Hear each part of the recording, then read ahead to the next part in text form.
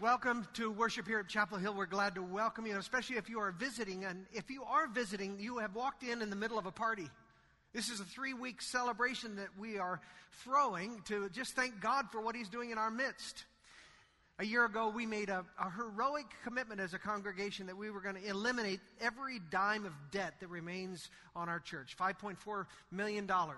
And we wanted to do that in order to free up about $600,000 that goes to debt that we might use in other ways as we reach out into our community. And in that short time, 9 months, we've already received a couple of $1 million towards that goal, which is great. And we have paid off one of our mortgages already. And as you know, next week, part of our grand finale is going to be, we're going to burn that sucker. We're going to burn it right here in this building. So Dan Griswold is scared to death. He'll have a fire hose, I'm sure, ready to go. But it's going to be like Pentecost, baby. We're going to have flame in this building. And if you are visiting here with us, you couldn't have picked a better time to come and to catch a glimpse of the heart of this church. We are calling this initiative Beyond These Walls because we believe that God is calling us beyond these beautiful walls out into our community and into the peninsula like never before. We've been so blessed, and we want to give ourselves away.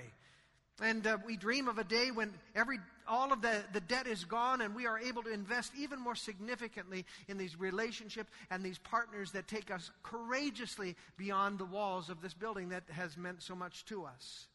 And I reminded you last week that we have 3 key parts of Beyond These Walls. See if you remember them. It's make disciples, send leaders, and love our neighbors. Let's say it together. Here we go. Make disciples, send leaders. That was not enthusiastic. One more time. Make disciples, send leaders.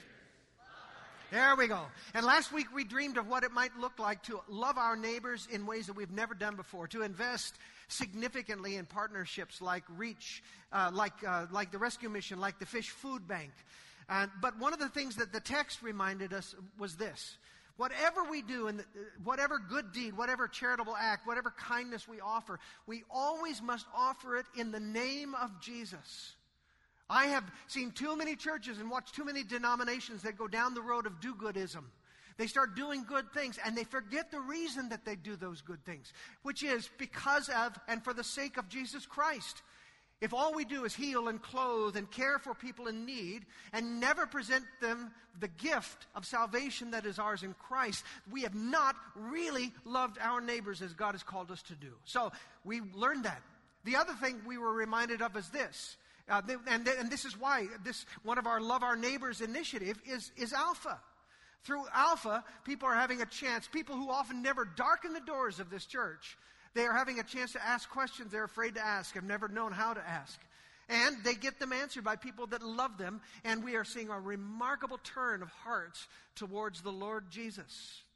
And if that's not moving beyond our walls, I don't know what is. So that's very exciting. Our second Beyond These Walls initiative is send leaders. Send leaders. I know you've heard me say it again and again, but it is such a remarkable statistic. It bears remembering because, as I said in my blog that I wrote, we take for granted what God has done in this place. Over the last 30 years, we have raised up, ordained, and sent out 15 pastors. That's one every other year. And in addition to that, 21 full-time missionaries who have gone out into the field. The chair of the committee on our presbytery that's responsible for candidates, he has a name for Chapel Hill. He calls us the Leadership Factory. I'm proud of that. I hope you're proud of that too. And let me tell you something. Somebody's got to be doing that. Some churches have to care not only about meeting their own needs and their own leadership requirements. Some churches have to care about raising up a new generation of leaders, not for themselves, but that they will send out into the world to do the work of God's kingdom. And Chapel Hill is that church. We have always been that kind of a church. There's something about your heart, something about the way you welcome young leaders and encourage them that just it keeps the pipe is just filled and flowing. So I'm really proud of you for that. You've already met some of our newest crop earlier in the service. Now you get a chance to meet one more. You already know him, many of you, but I'm really delighted to share the pulpit with him today. Michael Bautersa is his name. He is a Whitworth grad. He did theological studies in Oxford University in England. He serves right now with a ministry to young adults in our community called Thrive. And Thrive is thriving under his leadership. And Michael and his family are longtime and faithful members of Fox Island, so we steal him once in a while knowing that he has a church home. But I am really grateful to consider him as an adopted son of Chapel Hill, and I know you're going to be blessed as you hear from him today. So will you do what you always do for every preacher who stands up here? Will you lean in? Would you welcome him? And would you make him feel really pleased to be able to lead us in God's Word today? Welcome, Michael Baptista.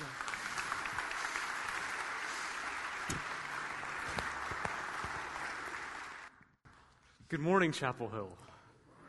Thank you so much for having me up here. It's just a real honor to get to do this, to get to bring the Word of God to you, and to get to speak to a church that I love very, very much. I'm a leader who's been raised up by this church. It's true, as Mark said, that I'm somewhat of a mutt when it comes to my church background. But this is a church that's played a tremendous role in my sense of call to ministry, in my years in college, on and on and on. And it's just such an honor to get to speak to this church, a church that has loved me and that I love very, very much in return. Last week, the passage that we looked at was a passage about Peter and John healing a crippled man in Jesus' name. And we see Peter and John again in this passage this week, and this passage raises a question about leadership. The question of how you produce a leader. How do you produce a leader? How do you do that? And talk about an important question for the world that we're living in today. A number of years back, there was a survey that was taken in Canada of its young people. And the question on that survey was, what is the thing that you long for most in life? And the top result of that survey was this: somebody we can believe. We want somebody we can believe. And we don't even have to look at that country. We can look at our own country. I mean, as you see the way that our own country is tearing itself apart in a frothing mess of partisan politics, one of the questions I think many deep down are asking is there a leader who can unite us? Is there a leader who can unite us? If leadership means having a spine, if it means being able to direct in the right direction even when everyone else is going the other way, then that's exactly what Peter and John have become in this passage. Because look at these guys. These are guys who, scarce months before this, they've played the coward, they've denied their Lord, and yet what we've just heard is that they are willing to endure not only arrest for preaching in the name of Jesus, but they continue to courageously preach in that name. And this is in front of the most powerful Jewish authorities on the earth at that time. We talk about guts. And it's interesting that when they're standing before those Jewish leaders, they make an interesting observation. In verse 13 of our passage, the Jewish leaders noticed that these men had been with Jesus. What a fitting observation. Because at the heart of Jesus' ministry was an incredible genius for raising up leaders. And so what I want to do this morning is I simply want to work very quickly through the text and point out to you three things that I think characterized Peter and John and the way that Jesus raised them up into leadership. Call it like Leadership Principles 101 according to Jesus.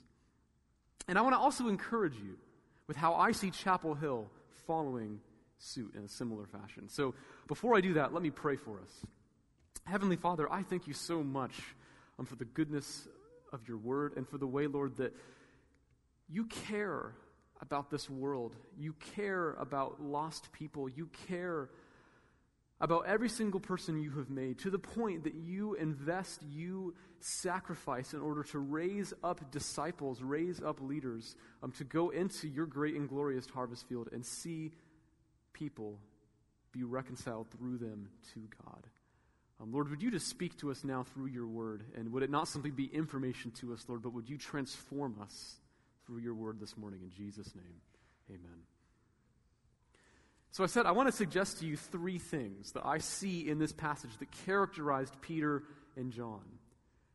The first thing is that when Jesus finds these guys, I would characterize them as pretty mediocre. That's the first thing. Second thing, Jesus mentors them. He takes them where they are, but he doesn't leave them as they came. And then third and finally, he mobilizes them. So you got the fact that they're mediocre, they got mentored, and then they got mobilized.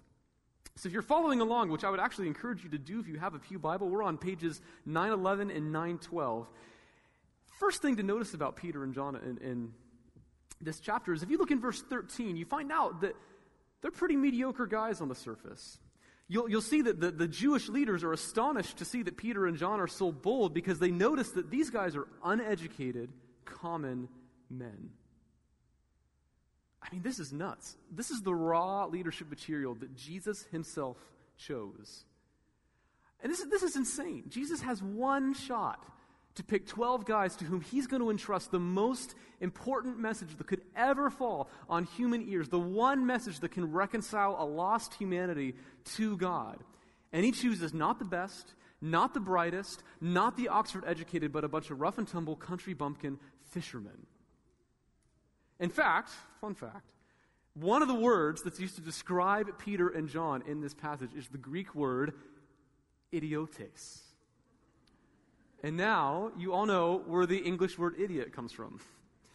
So Jesus chose those whom no one else would have even given a prayer to. He chose those whom the world had written off. And this is amazing. It's been said that only God could make a masterpiece given the materials that he had to work with. And when I think about that, I think of a story I heard once of a pastor. This is a pastor who once went to a ministry conference. A number of other ministry leaders were there. And during that conference, there was a time in a huge auditorium where everyone was invited to kneel down and to come before God in prayer.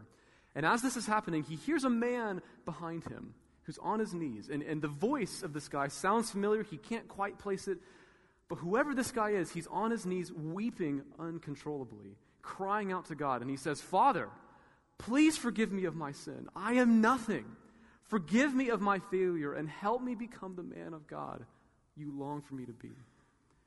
And as all of this is going on, this other pastor, he's just longing to take a quick glance over his shoulder to see who this guy is. And finally, when the time of prayer came to a close, he kind of turns around, looks behind over his shoulder, and is astonished to see that the man on his knees is none other than Billy Graham. And later in life, that pastor could not recount that story without being moved to tears and without saying over and over how humbled he was to hear a great man of God speak before God like that. I mean, think about this. This is Billy Graham, who has spoken to more people live than any other human being in world history. And yet he remembered that even he had been raised by God up from the ash heap. Only God can make a masterpiece with the materials that he had to work with. And that's true of every single Christian. And that includes me. I mean, you have to realize I am not a likely person to be raised up as a leader. Because I remember what I was when God found me. When God found me, I was a shy, I was a sensitive, I was a pretty nerdy, still kind of nerdy, high school kid who loved listening to classical music. I mean, people probably looked a little askance at me. And I had a deep longing to see God move in and through my life, but I was persuaded that God could, I was not hip enough, I was not cool enough, I was not relevant enough, whatever that means, for God to do that. For example, I love telling this story about the one and only time that I went to camp when I was in school. And when you hear the story, you'll realize why it was one and only time. Went to camp once, and I had a camp counselor who was a rabid hockey fan. And so one night, he gathers all of us guys around the campfire, for kind of like a special campfire time. And he goes around, and he gives to each of the guys in our cabin the name of a famous hockey player.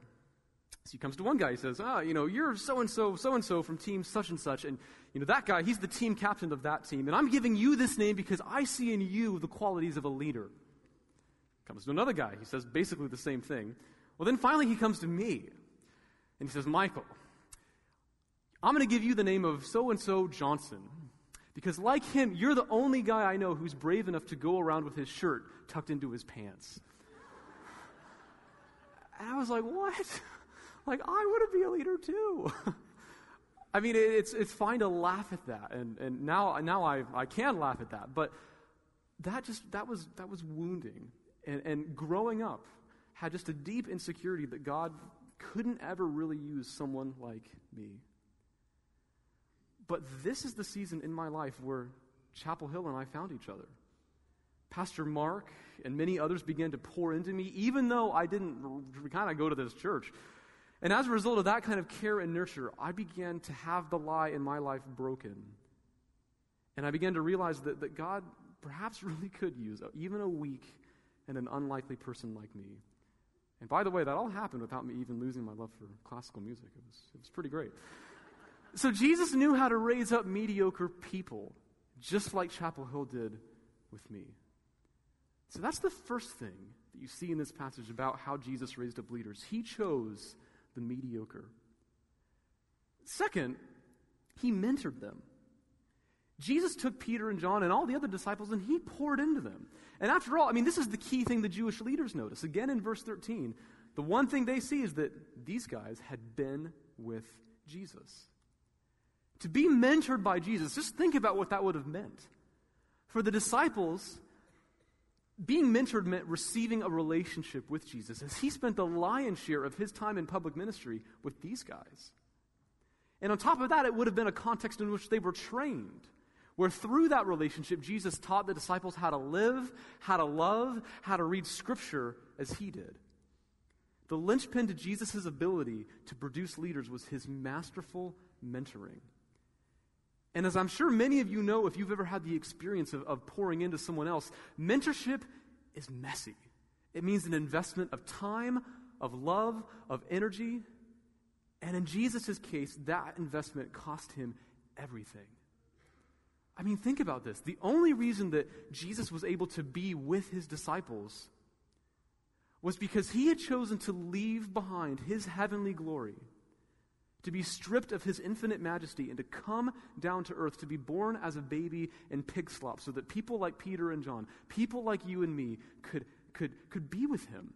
The only reason that they were able to have a relationship with him was because they had been reconciled to God through Jesus' death and resurrection, where the full weight of sin, the full fire of God's wrath was on Jesus' shoulders because he thought that these guys were worth dying for so that they could have a relationship with the God of the universe.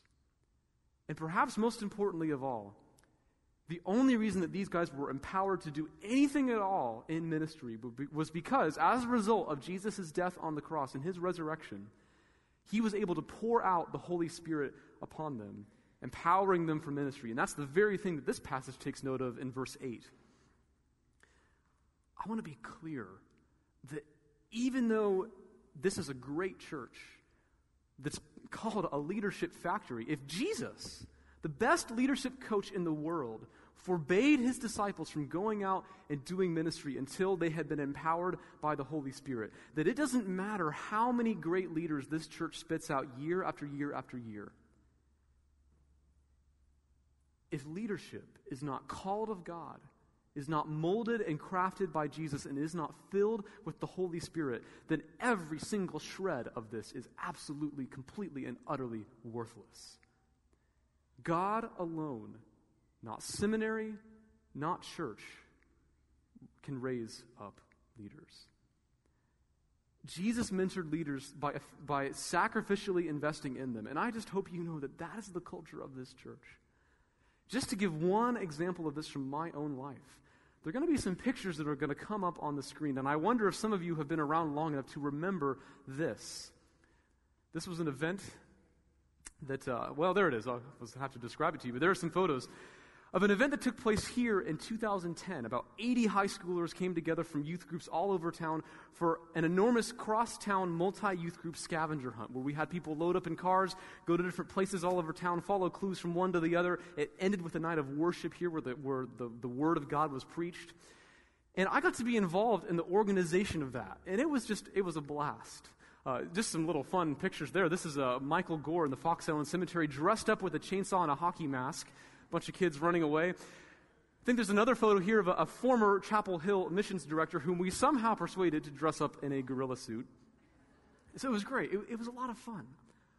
But it was just a huge deal in my life. I was a senior in high school, and being a part of planning that event was just catalytic in giving me a desire to go into ministry lifelong. And do you know which pastor it was and which church it was that sparked that idea for that event and that invested resources to make it possible? It was this pastor and it was this church. And that's just one of the many examples of the way that Chapel Hill has poured in and invested into people like me. So, first thing we saw is that these guys were mediocre. Second thing, they were mentored. And now thirdly and finally, they were mobilized. The crazy thing about all of this, about Jesus' strategy to raise up leaders, is that he didn't have to. I mean, he could have done all the ministry himself. And yet, instead of doing that, he chose to make room for new leaders, passing the baton of ministry on to them and sending them out to do it. And what's so cool is that it's only because of this that the events of this chapter even take place at all.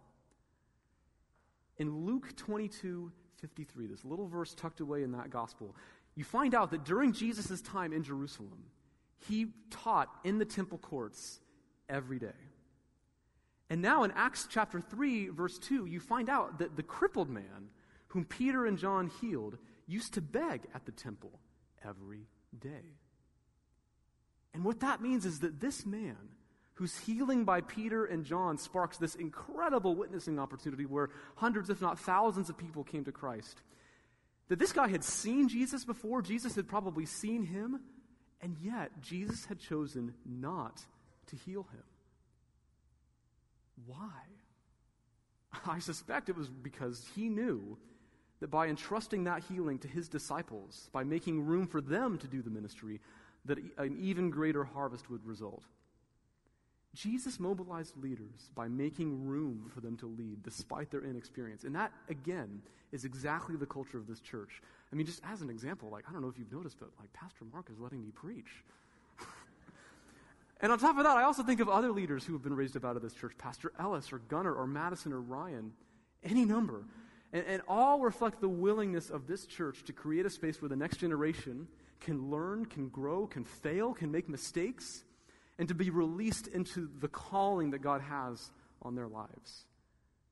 So as I conclude, I just want to say thank you so much to a church that has invested so much in me and in so many. I just want to say thank you for seeing past my mediocre raw material, for mentoring me and for mobilizing me into the thing that God has called me to do now. And I just want to give him the glory. I want to give him the credit for what he's done in my own life and for the things that he's doing in this church. Because those things are very, very, truly good. Let's pray.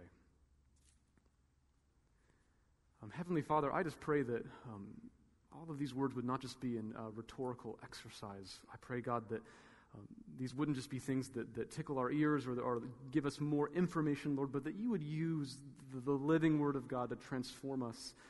That you would inspire us to be the kind of people and the kind of church that want to invest in the next generation, that want to raise up leaders just as you did. And as we hear from Pastor Mark now in closing, I just pray that you would encourage and convict all of us to be a part of this great work of raising up leaders that you are doing. In Jesus' name, amen. Would you say thank you to Michael for bringing God to room again? It's awesome.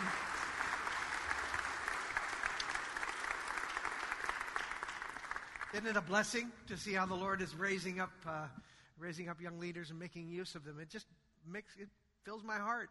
I'd sit under your preaching, brother. I'd sit under your preaching.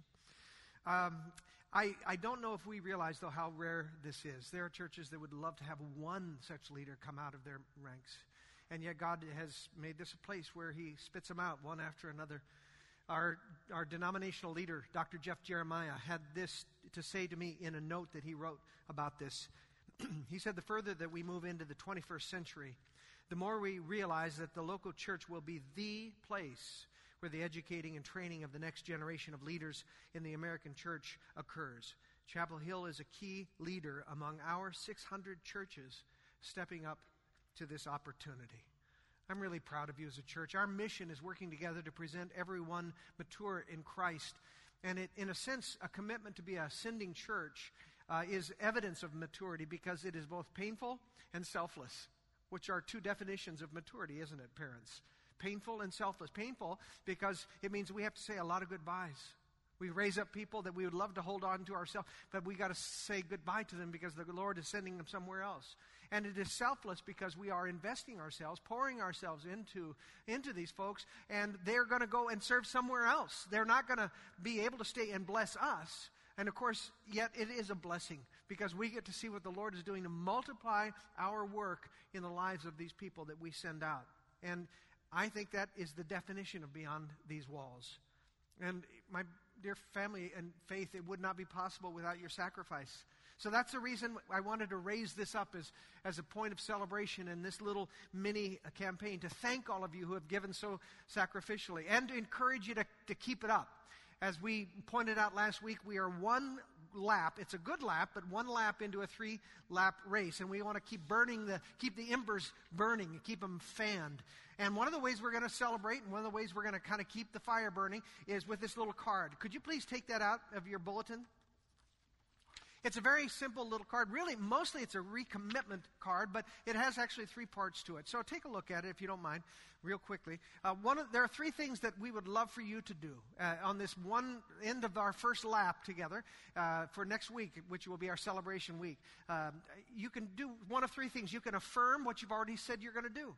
There are 700 families that have already made a commitment, and it could be that what you need to just say is, yep, we're still in. What we said we're going to do, we're going to do. And that would be very helpful to us. For some, you might want to revise.